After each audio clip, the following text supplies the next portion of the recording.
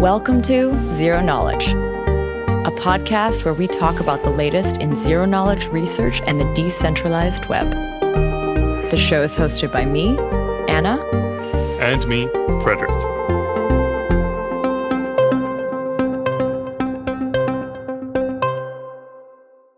This week, we sit down with James Prestwich and Tarun Chitra once again. We chat about the recent events around flash loans, and we generally catch up about some of the goings-on in the space. But before we start in, we want to say thank you to this week's sponsor, NuCypher. NuCypher is a cryptography company that builds privacy-preserving infrastructure and protocols. The company aims to offer accessible, intuitive, and extensible runtime and interfaces for secrets management and dynamic access control. The company is currently looking for an engineering lead to work on a new open-source cryptographic product they are building from the ground up. You'll get to work on a lot of cool primitives like fully homomorphic encryption and zero-knowledge proofs. NuCypher are headquartered in San Francisco, but they are a remote-first company. For more about their work, have a look at nucypher.com. That is NuCypher.com. Or check out the link in the show notes for more about the role. So thank you again, NuCypher. And now, here's our conversation with James and Tarun. So we are here at SBC, the Stanford Blockchain Conference, with our friends Tarun and James. Welcome back to the show, guys. Hi, Anna. Aloha. Last time we spoke with you, or last time I spoke with you, was in Osaka. We actually did an episode with Georgios, who sadly is not here at the Stanford Blockchain Conference, and I think we're all a little sad that he's not here. 100%. I miss Georgios, but we do have Frederick this time. Exactly. Yes. We went from the southern part of Europe to the northern part of Europe. Yeah. Both of you have been on the show, actually, I think twice or three times each. So some of our listeners will know you, but I think it is definitely worth it to do very quick intros just to brief them on who you are. Hi, I'm Tarun. I founded a company called Gauntlet, and we do sort of economic stress testing and threat analysis for Layer 1 and DeFi protocols. My name's James Prestwich. I'm the co-founder of a company called Summa. We work on interoperability and cross-chain protocols for Layer 1 chains. And I hear you're also an oracle of sorts. Tarun's been trying to tell me that, but I really don't believe it. What is James an oracle of? So a little bit of color on this is that there's basically been these attacks. Well, attacks. I put quotes around attacks. There's kind of a weird combination of poor economic incentives with logic bugs as opposed to kind of some smart contract bugs that are unintentional. And these attacks basically took advantage of the ability to borrow a really large amount of money with very little collateral upfront. And James has been advocating using these in cryptocurrency systems and smart contracts for many months because the person who made the idea in the beginning kind of didn't take it to its conclusion. And there was some code online that was half finished for doing it. And James was always like, someone needs to do this. And he got his wish. Well, for historical context, flash loans started as Marble Protocol. This was the first implementation that I know of that did this. So the team at Marble works for Compound now. So they're working on a completely different thing. And the Marble code base existed and was relatively unmaintained and forgotten about until pretty recently. Flash loans got deployed a while back, have built up a little bit of a capital pool, an amount of money that would be significant to you or me, but is in the grand scheme of finance, not all that much. But it's only in the last week that we've seen them actually used in practice for real, fascinating economic events. Okay, so this is this flash loan concept. I think the majority of this episode is going to be about we're here together to talk about some things that have happened recently. We have a few ideas to cover. I think this sort of exploit around flash loans is the one we want to start on. But why don't we first define a little bit more clearly what is this flash loan? What is that? Well, Flash loans are one of the few things that seem to be unique to blockchain finance. It's something that doesn't really have an analog in traditional finance. And the idea is basically that because a transaction in Ethereum takes up 0 real time, borrowing money for the duration of a transaction should be free. And because there's essentially no risk to the lender, because the contract can enforce that the loan is repaid in the transaction, and there's no opportunity cost to the lender, the actual cost of that loan is 0. And so, hypothetically, you should be able to borrow any amount of money for the space of one transaction for no cost. Anyone should be able to do this at any time. And that's a flash loan. And that's a flash loan. Is there any sort of historic, are there flash loan type things elsewhere? Because you just said this is crypto specific, but does it come from somewhere else? There are things in traditional finance that do vaguely resemble this. So one thing James alluded to is that, when you're taking a loan, one of the majority of the component of risk that you're measuring is the duration risk. So if I'm a lender, if I give you a loan for 30 years versus 1 minute, those should have very different prices. I should charge you different fees. And there's this kind of idea in finance that as that time goes to 0, so if you could do the loan instantaneously, then it should have no duration risk because I'm getting things back. The problem with duration 0 is that you need to trust that all of the things that the person is borrowing it for actually complete and they can repay the loan. And in the normal world, this would be as if you went to your bank and said, hey, I want a $500,000 loan to buy a house. And if I don't win the house, you get the loan back, right? In the real world, there's duration risk no matter what, because you need to deal with humans who are going to put a bid in on a house and then et cetera. But in cryptocurrencies, the fact that your smart contract can execute these things and only executes and borrows the loan if the conditions are met allows you to ameliorate this trust.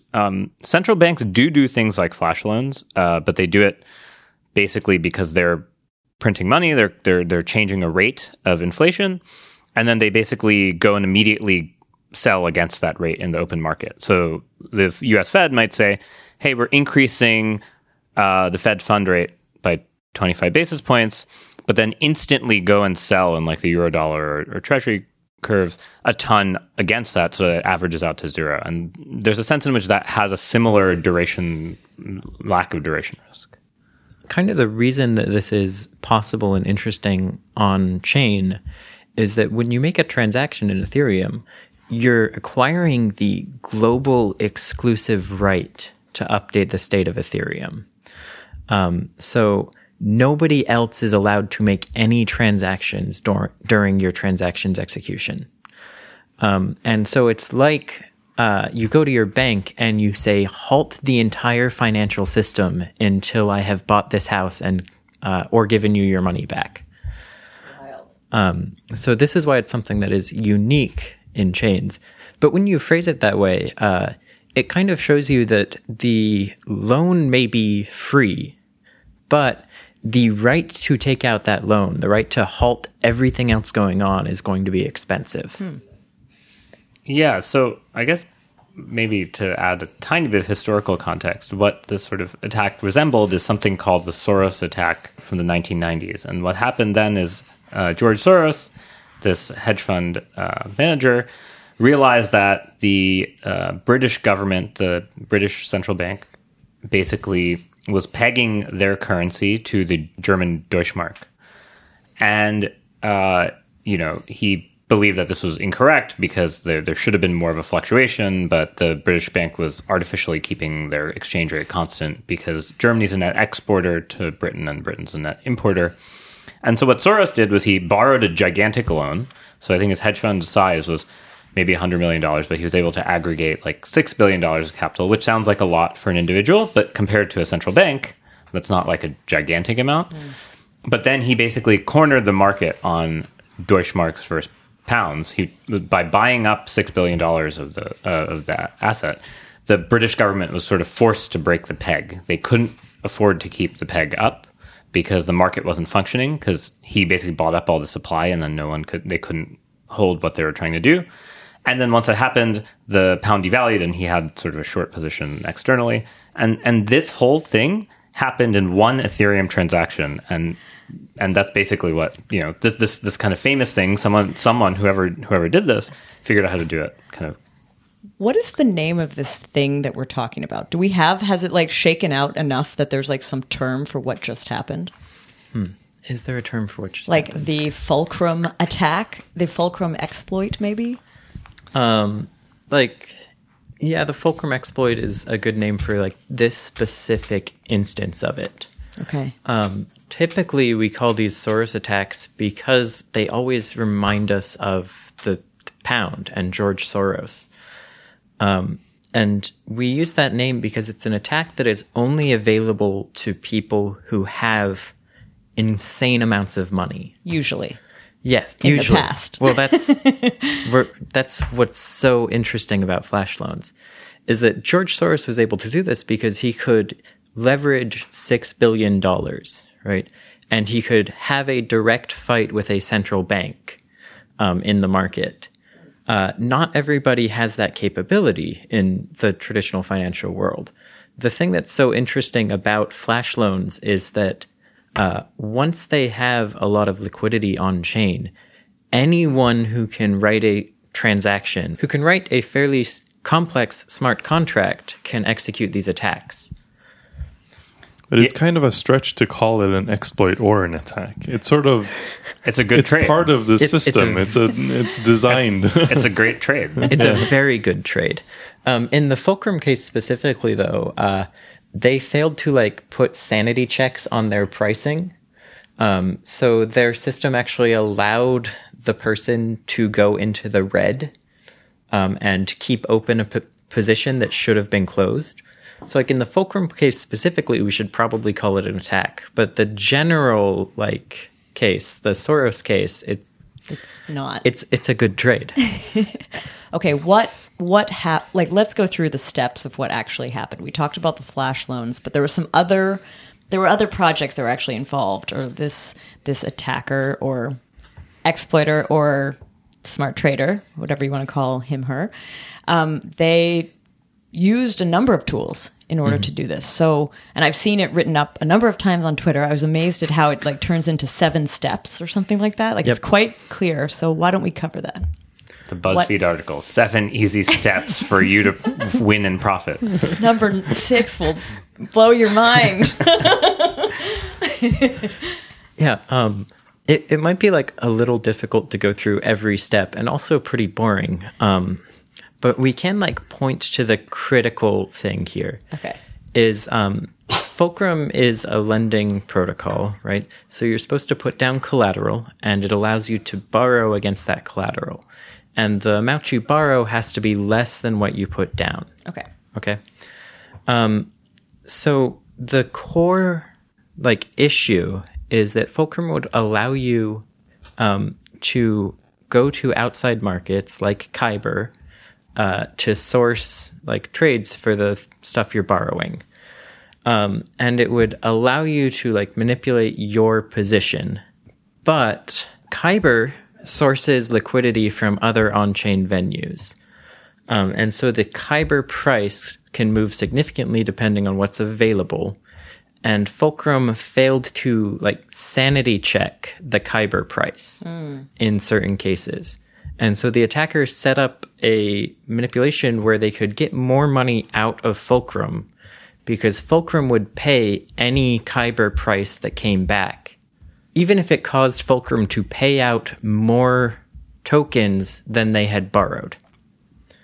So they were able to get more tokens out of Fulcrum than value they put in as collateral. And I think in the end, they made it out with something like $350,000. Right, and the second attack got out with about $650,000. And neither of those were actually optimal. Right.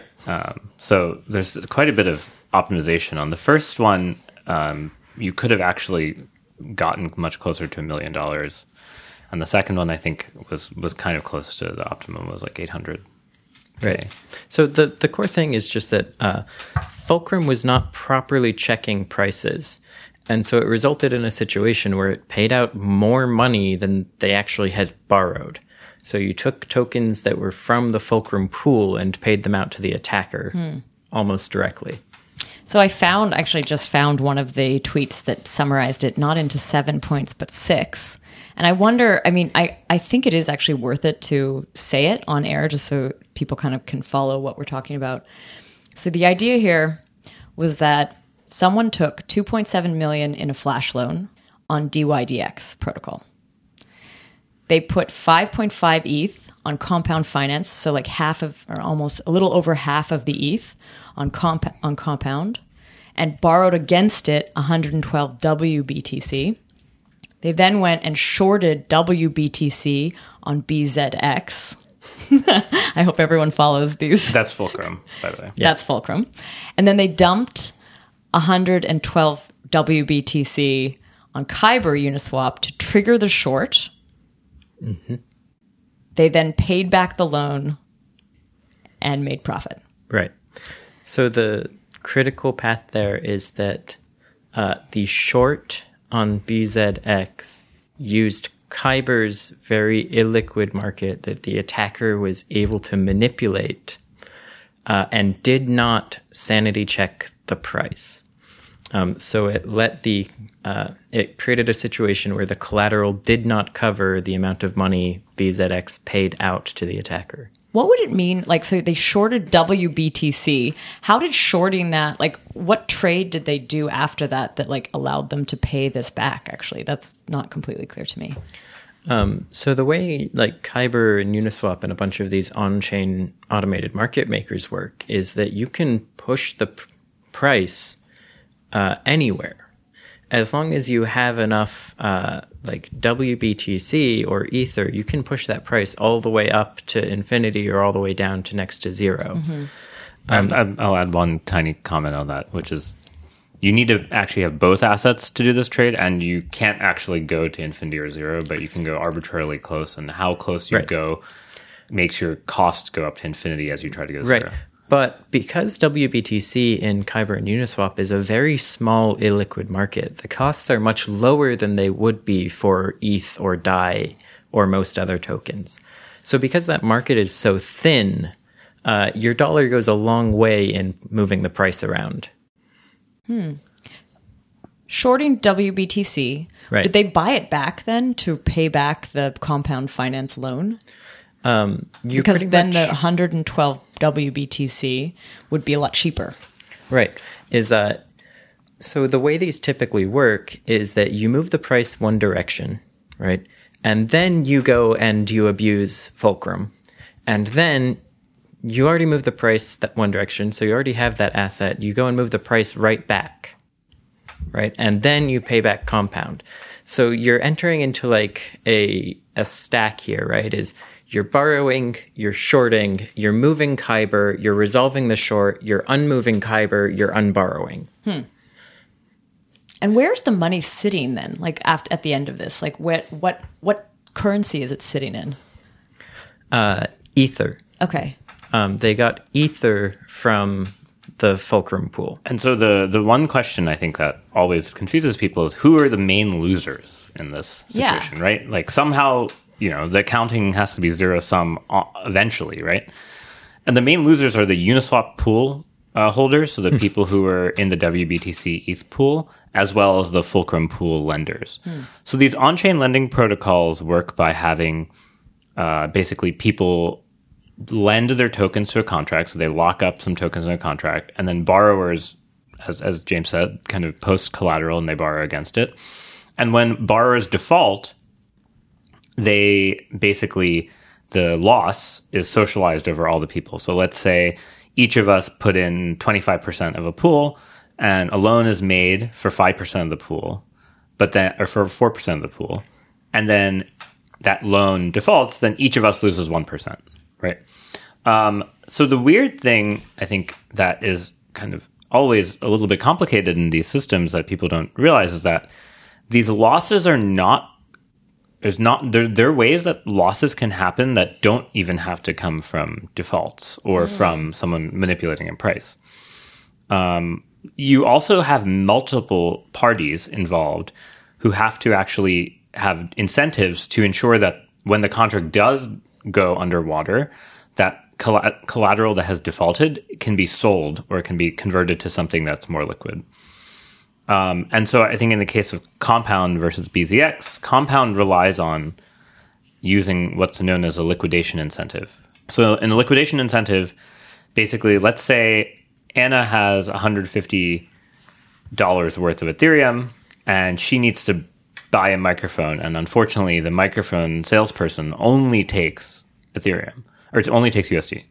So she goes to Compound, she goes and borrows $100 worth of stablecoin by posting her $150 of Ethereum collateral up.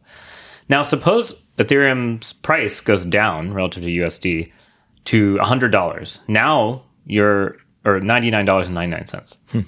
Now your collateral's in default because the system has lent you $100, but it only has $99 worth of collateral. Yeah. So in order to get rid of this net liability, which these over-collateralized loans can't ever be, be in the state of having a net liability, they basically auction your collateral.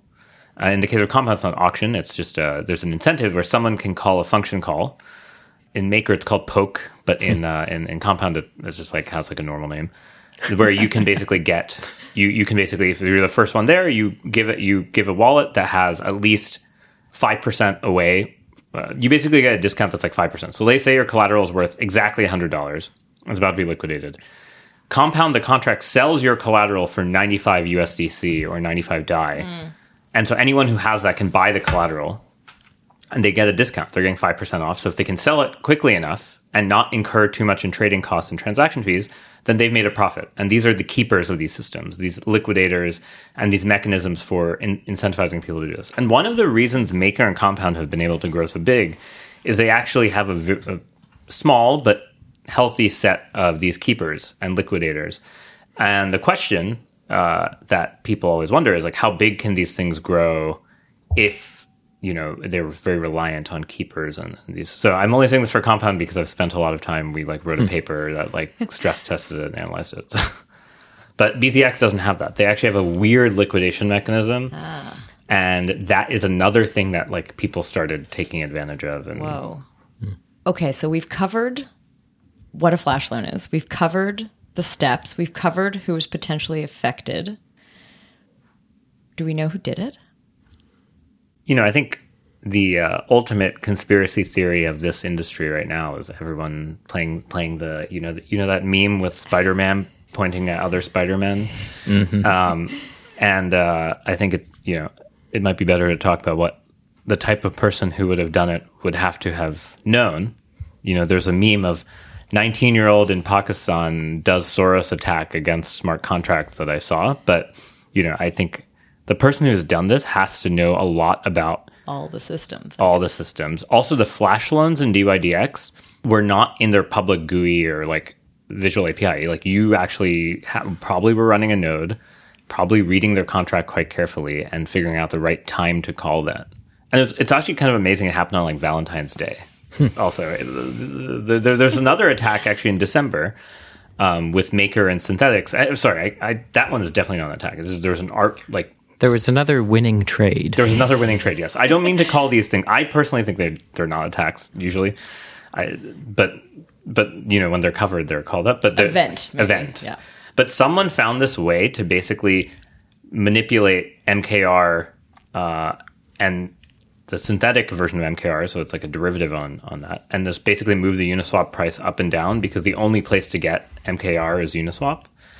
And that happened on Christmas. It was the interesting thing is with on-chain analytics, you could actually track that the person was testing the strategy for 3 weeks. Whoa. And doing very tiny amounts of it. And then on Christmas Day, just went crazy. And it took 24 hours before someone else was also doing the same trade and it went down to zero. But I think this holiday appearance of this thing suspects someone knows that those are good days that people are not paying attention. Who's busy on Valentine's Day in crypto, people? No one at ETH Denver. Yeah, actually, that's kind of funny. They did host a conference during Valentine's Day. A conference with hundreds of attendees, maybe thousands. It was more that was the distraction, it being at ETH Denver. I mean, the systems have been around for a long time. Why do you think it took as long as it did for someone to actually do this? Like, is it just that it was that hard to analyze, or what? Like, why is it taking so long? And if it's taking so long, like, what does that mean for what's still left out there to exploit? I think there's a fairly complex calculus for anyone like making these transactions. There's not actually a huge amount of money in these systems. They're walking away with like 300,000, 500,000. It's not a I never have to work again amount of money, right? It's very high risk because a lot of these are like potentially crimes in some jurisdictions. It's very hard to liquidate that ether now because everybody is watching it. So there's actually like a very complex incentive like calculation going on here of when is it worth it to do this for an attacker?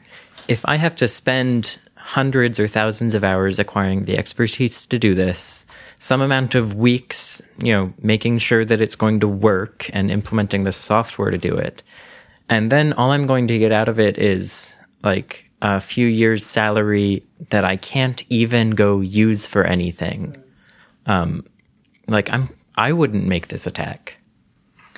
Yeah, I would have the same calculus because there's very little anonymity in Ethereum, especially compared to Bitcoin. And I don't mean anonymity in the strong sense of a zero-knowledge proof. I mean just even mixing services. Like people in Ethereum who are liquidators, I feel like they use their addresses as vanity plates. Like, look at how many liquidations I've done. It's very different than the Bitcoiner mindset of I don't want anyone to know who I am. And these things are extremely traceable. So the moment that, this is 2013 in Bitcoin, but for DeFi.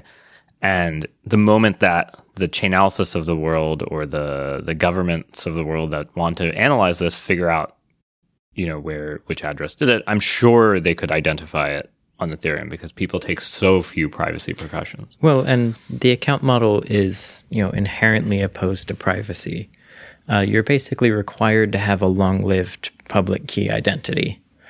But if you look at the history of attacks in Ethereum, even the huge ones, even the like $10+ million thefts, the ETH tends to just move somewhere, be stolen, and sit there forever.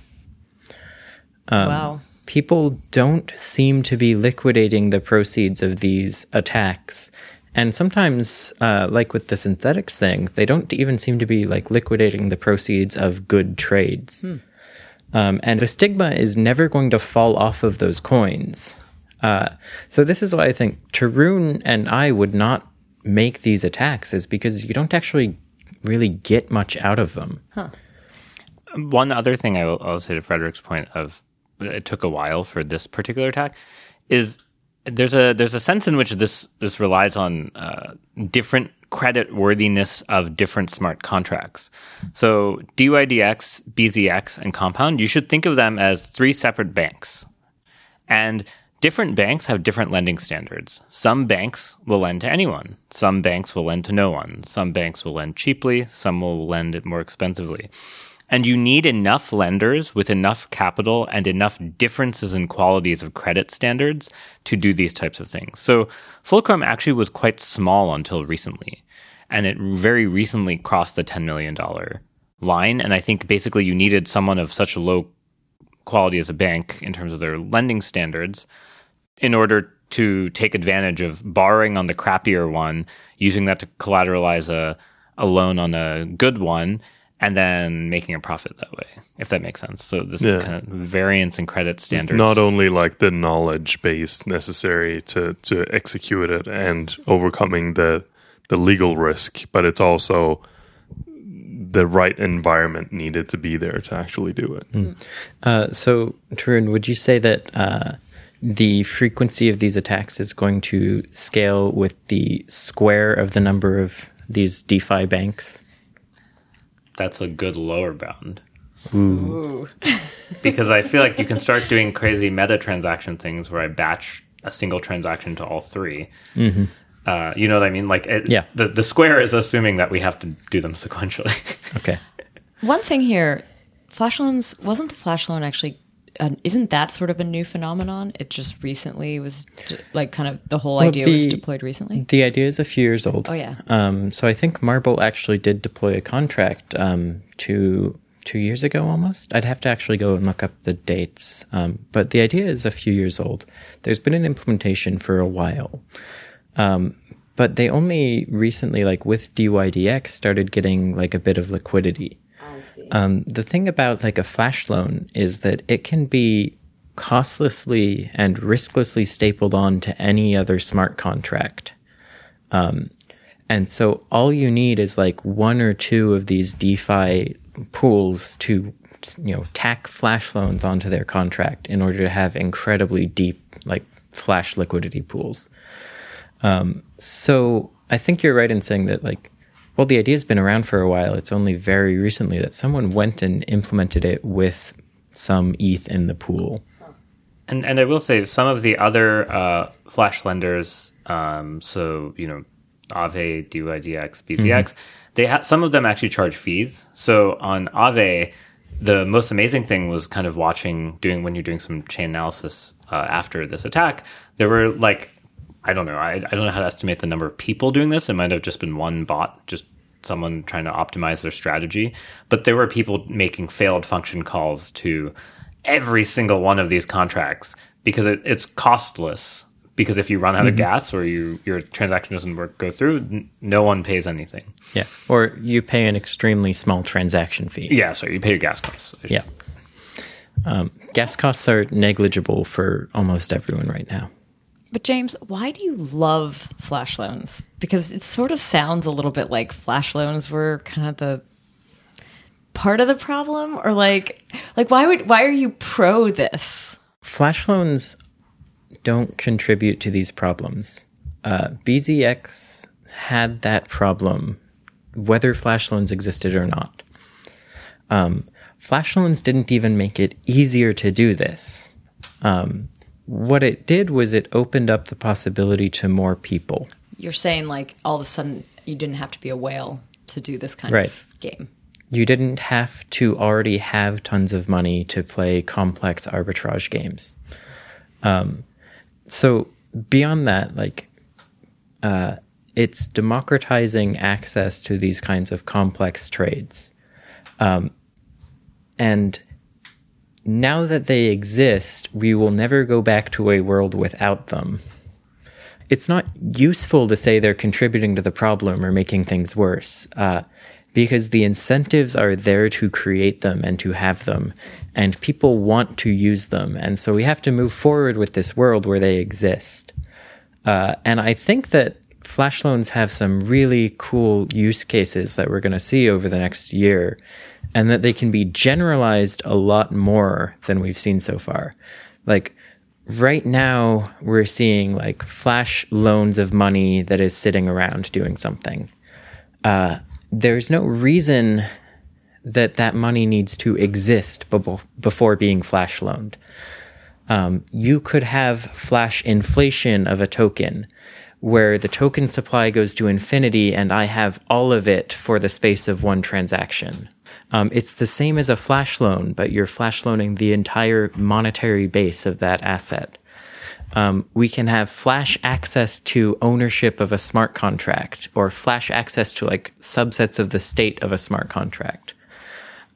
Because we can have hard limits on what someone can do in the space of a transaction, and we can ensure that they must return these things to normal by the end of the transaction.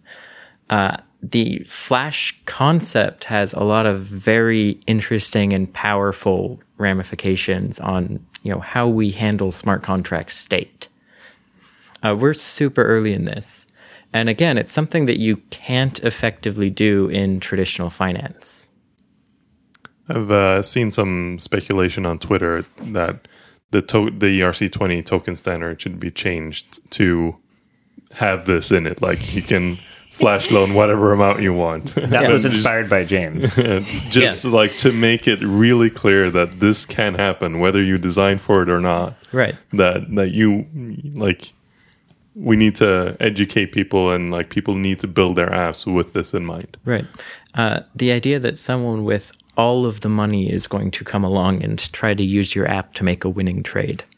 So the idea of flash inflation was arrived at by me and a couple other people independently last year. So I think Remco from 0x has an initial implementation of this that I'm excited to play around with. But it's really like 5 lines of Solidity with one function call. Like it's not complex. It is trivial to staple onto any existing ERC20 token or any newly deployed one. And yet the ramifications could be explosive. Well, interesting. Let's say interesting. We've already seen some reactions to this from people who were kind of being ostriches about this risk to their system. In particular, Maker announced that there's kind of this known bug that if you could borrow a bunch of MKR, not even that much, because of how few people actually vote and how it's the same X people who vote every time, that you could basically take over Maker and crash the system and make the interest rate go really high or really low or whatever. And the flash loan thing is a little more scary for that because you don't even really need to borrow. You can borrow, vote, close the borrow. So you have no cost in completely affecting governance. Whoa. Yeah. So, on the governance front, because it's not being spent and it's not being traded, it stays sort of in its form. You just need it for signaling, basically, or for like allowing your share of the vote. Yes. So we've seen what's the name of the DAO for Maker governance? TakerDAO? TakerDAO, yeah. So we've seen TakerDAO as a thing. We might expect to see Flash governance in the future. But again, it's something that the people building this have to design around, right? Like yes. If you build a governance system, make sure that you're locking tokens for voting. Mm-hmm. Like it's trivial to design a solution for this. It's just that people have to do it.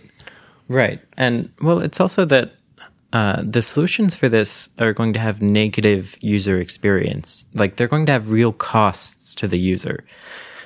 So when you talk about locking tokens for voting, you're talking about taking away liquidity from your users in order to vote in the governance. So or if they're validators, they'd actually have to possibly unbond lock something. So you're talking about imposing costs on your users in order to solve for this. Generally speaking, governance systems are actually more complex, less specified financial systems bolted on to the actual protocol you wanted to build. So I would expect that we see a disproportionate impact of things like this on governance. Because generally speaking, governance systems are poorly designed and more vulnerable to this than the underlying collateralized systems. And I guess in some sense, this is a good way to optimize these governance systems because, right now people complain about, hey, there's a lack of participation in our governance system. And it's like, okay, well, now you might have too much participation instantaneously.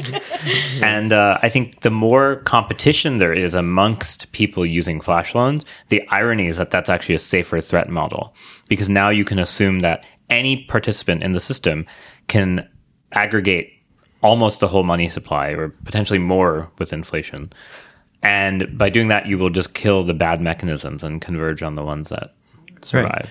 And so to kind of bring this back to something I said way earlier in the conversation, the risks and opportunity costs of flash loans are very low.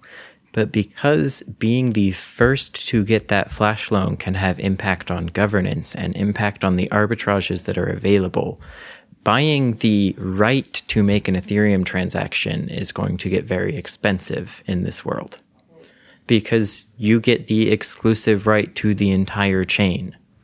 So I was actually talking with my friend who's a Bitcoin core developer who has, was like, Oh my God. You know what's great?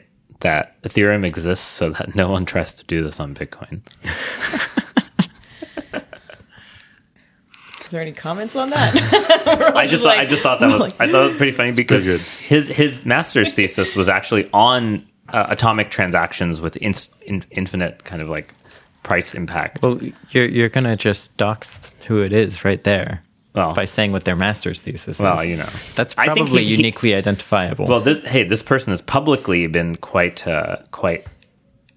talking about it even though he's a Bitcoin core dev, he's been trying to convince Bitcoiners that this is actually a good way to make themselves anti-fragile, which I agree with. It's actually like a very good stress testing methodology. I just don't think the crypto kitties of the world are ready to be ready for their Beanie Baby annihilation. To me, this is like a very good example of the disconnect between the shills saying like, "Oh, this is ready for mass adoption," and the people that actually know what it is and how it works and say, "No, this is like super early days." Yeah, but it's still like I say that in a hopeful way that we will resolve these things and we learn these things as we go along. Well, I think that's why we all find this so interesting, is we have discovered something that is unique to on-chain systems and is causing a very rapid maturation of our understanding of how these systems work. Yeah. So you love them because they're just putting things into the fire, sort of. It speeds it up. It makes it like hotter. Yeah, we are learning about how these systems work in practice, and we're learning about the social structures of these systems by stress testing them live with real money. It's Darwinism, but for economic models. Like when I hear about this and think about it, it's like quantum mechanics for blockchain, where well, there's so many this for that's in this episode. When you start like reading quantum mechanics, the first thing is you run you get in a lab and run an experiment where there's an electron trapped in a potential well. And then you observe this, and eventually the electron jumps out, and you go like, how the fuck did it jump out? Well, the real answer is like its actual position is a probability curve, and it was never in the well to begin with. But what like the teacher will tell you, or at least what my teacher told me, was don't worry about that yet. It borrowed some energy from the universe, jumped out of the well, and then gave the energy back. Nice. That's actually a really good way of teaching renormalization. I'd never heard that analogy. Flash energy loans. Flash energy loans. Well, if we're just replicating the universe in digital form, then we can't really do much better entropy wise. So, guys, we actually have some time left, and I'm wondering if we should cover some other kind of topics that have just like, since we're here. Talking about lending, Tarun, you just gave a talk here at SBC, and I think it's definitely one of my favorite talks, and I would encourage people listening to this to watch it. And you're talking about lending and how that affects proof-of-stake protocols.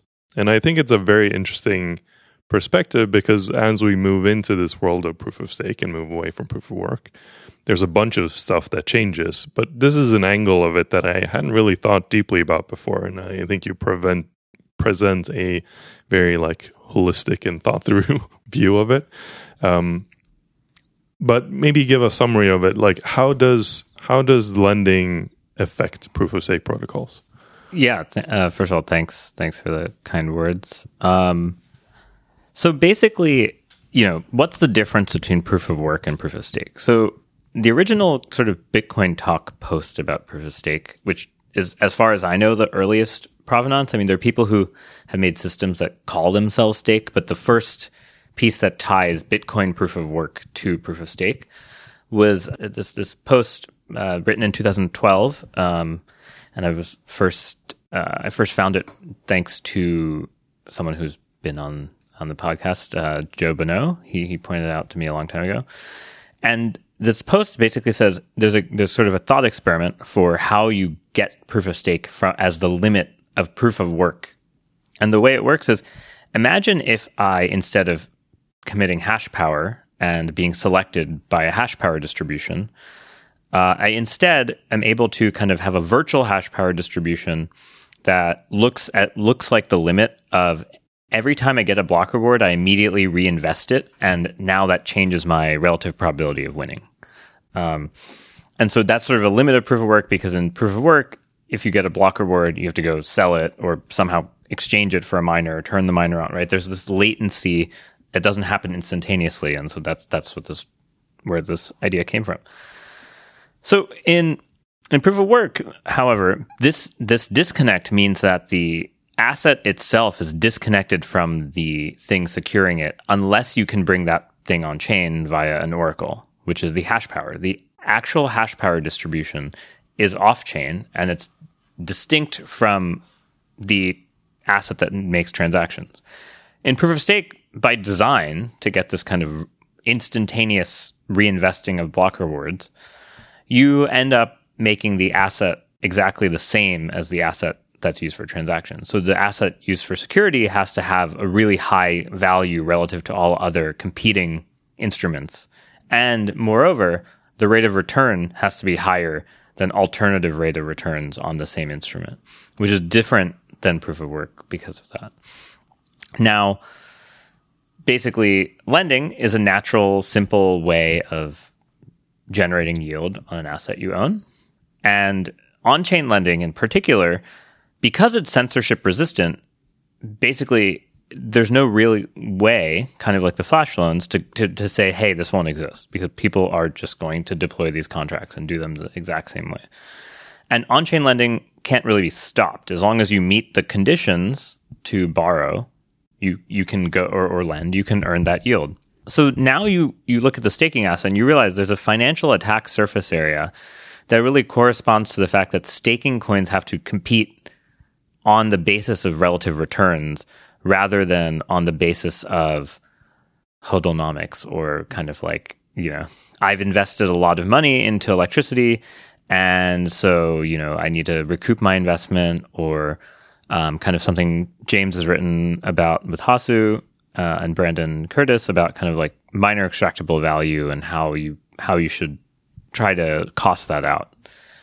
And so, so this talk basically, made a kind of simple but rigorous mathematical model for people who view their assets as portfolios of like staked assets versus lent assets. And, I think the extensions of this will come as we find more sources of yield. Like if there is a way for proof of stake tokens to be used in derivatives, then now you increase your portfolio to portion staked, portion lent, portion in derivatives. And those components increase, whereas in proof of work, this distinction really helps you separate them. So at a high level, that's basically what it's about.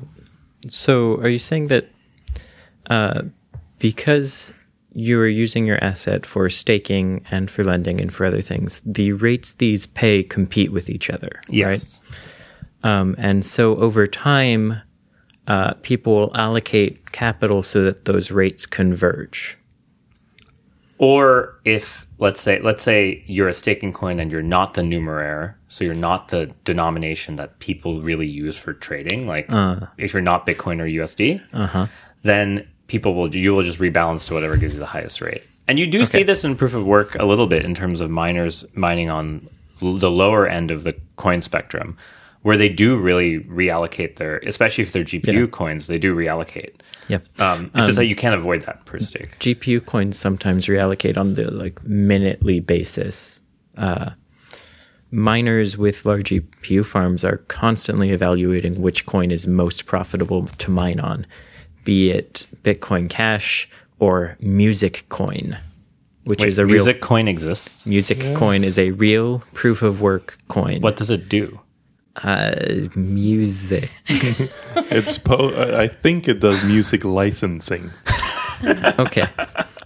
So the point being that this coin that you've never heard of, which is probably not even in the top 250, is being considered by GPU miners at all times. Stakers essentially are forced to reallocate out of staking if there are better returns. Yeah.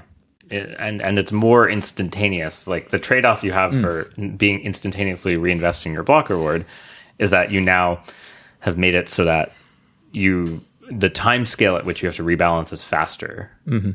Is this true even if there's an unbonding period? Right. So this is the criticisms I think that this model has is it's too simplistic. It doesn't include unbonding periods. It doesn't include it doesn't include staking derivatives. But the idea is to make the simplest possible non-trivial model where this does happen, and then slowly add in those features to see how they protect against this. But I think in the unbonding case, it actually just corresponds to changing the risk profile of the system in a certain way. But there's no reason that everyone doesn't try to unbond at the same time, like at the end of the period, like at the end of the epoch or something, right? So if some better opportunity is available elsewhere, right, everyone will unbond to pursue it. And one of my greatest things like flash loans that I hope happens, and maybe people who are running proof of stake networks hope this doesn't happen, is that a competing chain goes and launches an on-chain lending platform with a bonding curve that's like designed to be kind of easily manipulable, so that this does happen and people stop staking. And then the crazy world, and this is where James, I think, will have a lot of opinions, is the cross-chain world, where I can actually cross-chain, I can collateralize a Bitcoin loan on Ethereum and then kind of like remove security. So you can imagine that you can remove security. Stakers who are rebalance from one chain to another, and they do it via lending in this weird way. Because every ether that is bonded for a tokenized asset or for a CDP or whatever is actually in proof of stake, taking potential security away from the chain. Yeah. Yeah. It's kind of great. So it's going to be another form of Darwinism that I think once we have many proof of stake chains live, will really... I mean, there's this conversation that I've had a ton of times of what does a fully interoperable world look like, where you can move any tokens anywhere, and sort of at the limit, what does that mean? Does it mean that all tokens become the same thing and are worth the same thing? And like all these sort of philosophical questions, which are interesting to think about.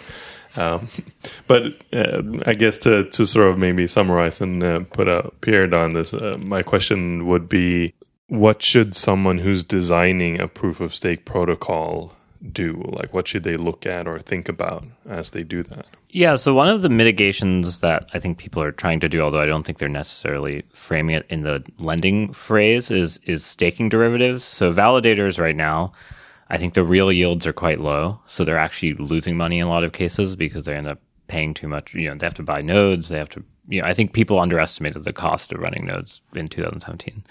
Or they estimated them but told investors they were less or something. I don't know. Choose your poison. But basically the validators don't have liquidity, and like if they could borrow against their stake tokens, maybe they can keep their nodes up. And there's been this talk about staking derivatives. There's another side effect to staking derivatives, which are basically loans against your staked asset, which is that the base protocol actually now knows all the lending activity. If you can make the primary lending market, the staking derivative market, which is very difficult to do for a lot of reasons, but if you can find a way to do that, then the money supply can actually be dynamically adjusted based on the expected lending activity.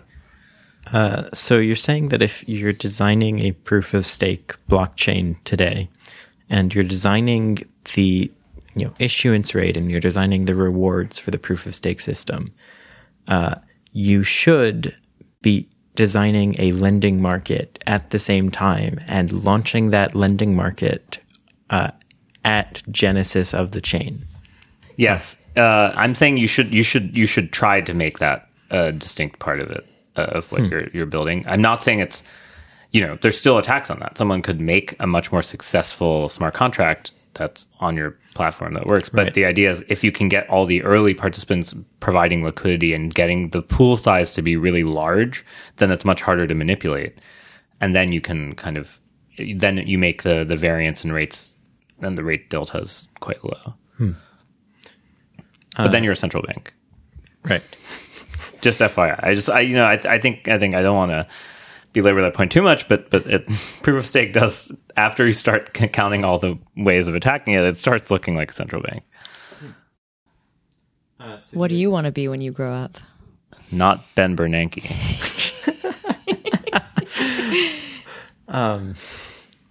So do you expect a lot of like central bank like human oversight of proof of stake issuance rates in markets? Yeah, I think these governance, these designs where people are like, okay, we're going to have governance on the rates. I'm not saying it's the best possible solution, as we've learned from flash loans, because you can imagine flash loaning the POS currency and crashing the rate. There are tons of things, like that. But I think there's a lot of benefit to that. Another case where I think there's actually, you're forcibly building a lending market, whether you like it or not. And I don't know if everyone who's working on these types of things realizes this, is like when you have a native stablecoin, native algorithmic stablecoin, because you're building in the lending market into the staking protocol. And it's actually very close to the type of thing I'm saying, where it's, in order to keep the token stable, it's like adjusting its issuance, and that ends up being a weird form of lending because you're using the validators who are locked are kind of like locking up more or less of their tokens, and that the lending activity looks like that. It's like making certain tokens locked in a pool. This seems a lot more complicated than proof of work. Infinitely. I mean, this is why I'm saying it's like, I think the attack surface is just gigantic, ginormous for proof of stake. But it's cool. I think the Darwinism aspect is really cool, right? Central banks took hundreds of years to kind of find an equilibrium that's sort of an equilibrium, and now we're gonna compress hundreds of years of central banks competing with each other into like 1 year of every proof of stake currency competing with each other via Coinbase and Binance. Wow. Yeah. And then Libra wins. I don't know. I have no clue what's happening there. Their talk at Stanford Blockchain Conference suggested that nothing new has happened. I don't think they didn't say anything that wasn't in the original paper, as far as I could tell. No, the only thing that's happened is the U.S. government saying that they can't do it. Well, maybe it is just going to be a dollar-backed coin. That's never stopped anyone in blockchain before. Yeah, that's fair enough. So before we sign off from this conversation, I did have one last note that I wanted to cover, and that had to do with the work that you've been doing, James, on the EVM support on Near. Or in Near? How do I say this? EVM support at Near? For Near? For Near? On? Isn't it on Near? On Near? Okay, so that is the EVM support on Near. So you were working on that, and I just wondered, when we were talking just before about like this cross-chain and like what that would mean, when we talk about EVM support, does that actually is that like helpful in a cross-chain context? Or because as I understood, it was like redeploying it separately, like it's not related to the original EVM. Right. So Near has two projects. One is the bridge, which is a federated bridge between ETH and Near, and one is Near EVM, which we worked on. In a nutshell, we took the Parity EVM from the Parity Ethereum client that Frederick put a lot of work into, and we went through the code. We took chunks of it and we compiled it to WASM for deployment on Near. So we have a functioning EVM that runs on Near and uses Near's native token. So you can deploy Solidity contracts to Near's testnet today. It's not part of the Near Bridge project, and I'm not sure what the state of that is or how usable it is. But kind of what we've been doing at Summa, and especially with Crosschain Group, is not just working on cross-chain communication, but working on general interoperability standards and tooling. And so the EVM already has a lot of tooling around it that lets you quickly deploy these smart contracts, Truffle for testing, Web3 for UI. So there's a large existing ecosystem, and the Near EVM is about taking that ecosystem and opening it up to use more chains. Would you, for this to work though, you'd have to redeploy each contract? Like it's not like they just automatically, you have to... No, they don't like automatically migrate over. You'd want to redeploy contracts as necessary. And, that means that you need new liquidity pools. And Ethereum has a lot more assets than Near does. And so right now, the Near EVM is a fairly siloed off part of the Near ecosystem. But, like the EVM on substrate projects, like other EVM-oriented projects, really what we're trying to do is take all of the existing tooling, take Truffle, take Web3, take everything that uses it and apply it new places. And, we think that's really compelling.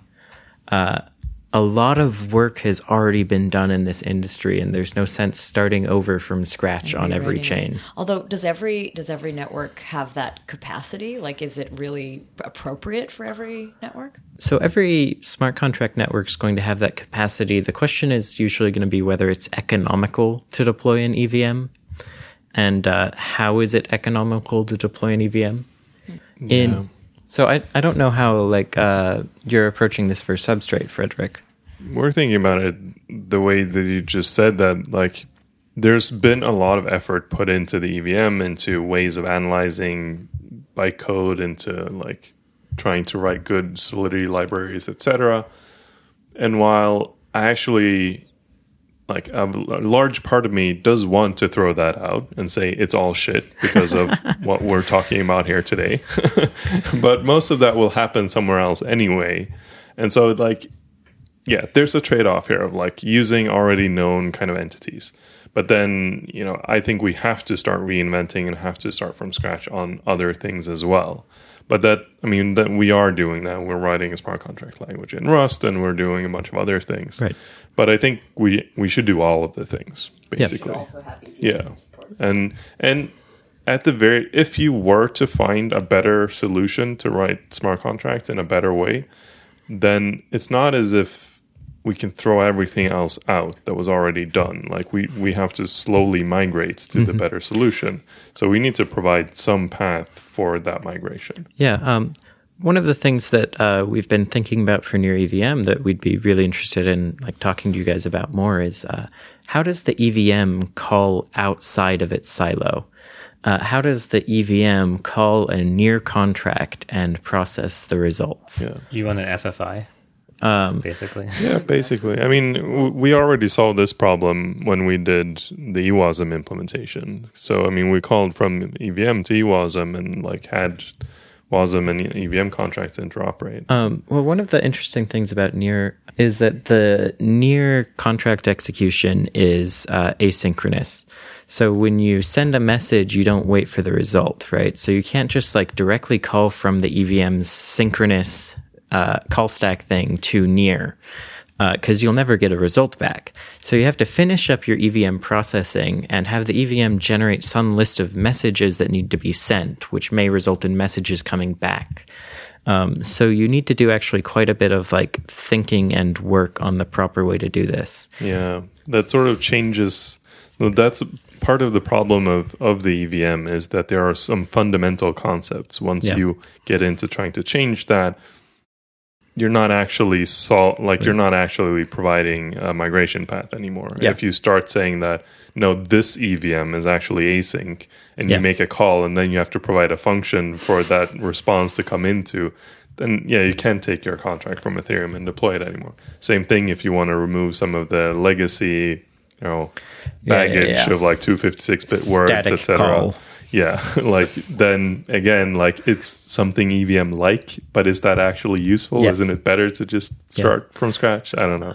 Well, one thing, I guess, it does seem like you should be able to wrap these as deferred futures and promises, though, right? That you basically make EVM wrappers that wait on events that future async call makes. The EVM's really bad at types. Well, I'm just saying. I think you could. Morally, I think morally you can. Yeah, morally you can do it. Morally you can do it. I wish morality wrote code for me.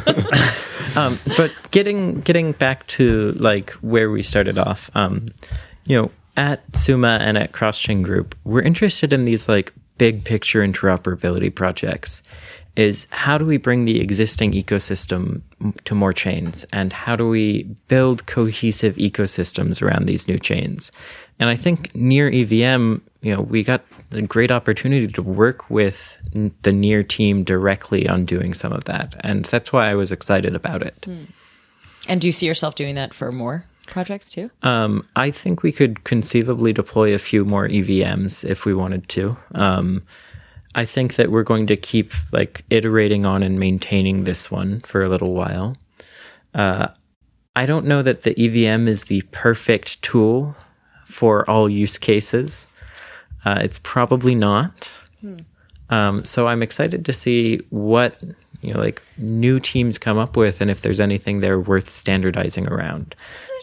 It almost has a bit of like a substrate feel, like the way you just described it. Like you deploy it, it has all the tooling. I know it's just a part of a blockchain, but I know that in Substrate you deploy and a lot of the tooling is also included. And I guess in the Cosmos SDK it's a similar. But is that sort of like the ETH1 version of?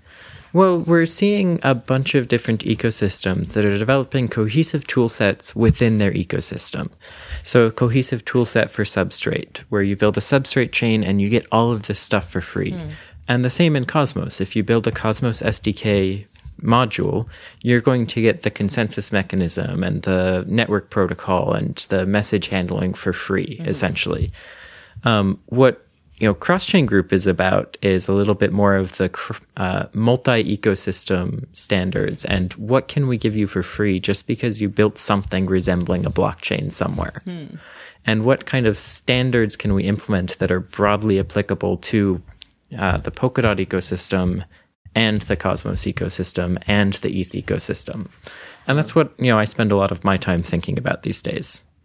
I would personally be a lot more excited if we standardized on WASM than on EVM. Yes. Because same. Everyone is going in WASM direction anyway. Well, it's with different subsets though, right? No, yeah, kind of, but not really. It's sort of like, yes, you can have an asynchronous model of it, or you can have this, but the subset is basically just WASM without floating points for everyone. Yeah. So the host functions will look a bit different, and so we kind of need to have WASI standard for blockchains kind of thing. This is something that I actually am really enjoying as a developer, is because there are a bunch of people standardizing around various versions of WASM. I can just write Rust.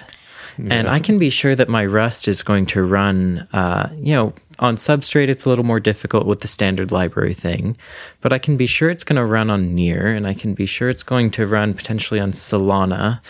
And I can look forward to it running. Move. What? Move. Yep. Speaking.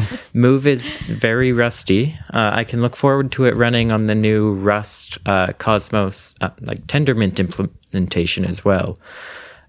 We can, because people are standardizing around WASM, we can start building things in Rust and TypeScript and know that they will be useful on many chains for years to come. And we're also working on a Solidity to WASM compiler. Oh, fun. And we're others are as well. I know the WASM team was working on that as well. Yeah. WASM is supposed to be a back end of Yule now. And so there's Oh, really? That's really cool. I think that's a better migration path than compile your Solidity code if you have to, keep that, compile it to WASM instead of compile it to EVM and have this janky EVM on some the EVM was never designed to be an IR. The EVM is itself very janky. But it is, the thing we have and the thing that people use. And I would love it if a lot of the Solidity got seamlessly migrated to WASM. But as we found out, developing Near EVM, there are a bunch of fiddly little semantics that change depending on the environment you're in. Getting the Ethereum call stack semantics right was actually very difficult. So anytime we move from EVM to a WASM VM, I think we run the risk that contract behavior is going to subtly change. Flash loans might be different. Yeah. Well, very different style. It depends on how people write contracts. Right. Some people write really shitty contracts where they depend on the gas price at some point and have branch conditions on how much gas is used, and it's that's never going to be deployed anywhere else. One last point is, inherently all contracts rely on gas prices. They could make addition worth 8 million gas tomorrow and all contracts would break. So anything that affects how gas is metered is going to change the behavior of some contracts, and it's going to change how people write contracts. And so we can do a lot of things like near EVM where like it's easy for the developer to migrate over, but there will be subtle changes in the costs and in the behavior. And so what we're looking for is to get as close as possible and provide a good dev experience. Cool. All right, guys, I think we have used up our time here in the Stanford Alumni Business Center. Thank you guys for letting us use your meeting room to record this podcast. And thank you so much for coming on the show again. Thank you. Oh, thanks for having us. Yeah, thanks for having us. And I guess till the next conference. Your conference. Oh, yeah. Zero Knowledge Summit. Oh, when is that? End of March. So Zero Knowledge Summit, end of March in Berlin. Okay. March 31st. Get your application in. Okay, thanks, guys. And to our listeners, thanks for listening. Thanks for listening.